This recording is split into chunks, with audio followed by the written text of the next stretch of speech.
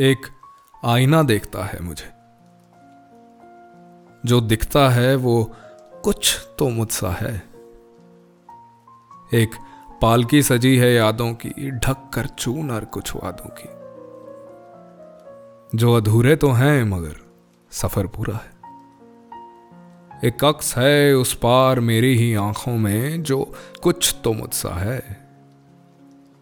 वो ठहरता है, कांपता है, और फिर खींच कर एक नम सी लकीर उतर जाता है उसके गालों पर। मैं आईने पर अपनी उंगलियां फेरता हूं तो तस्वीर और साफ हो जाती है। यह आंसू और गहरा हो जाता है, कुछ कह जाता है ये आईना मुझसे।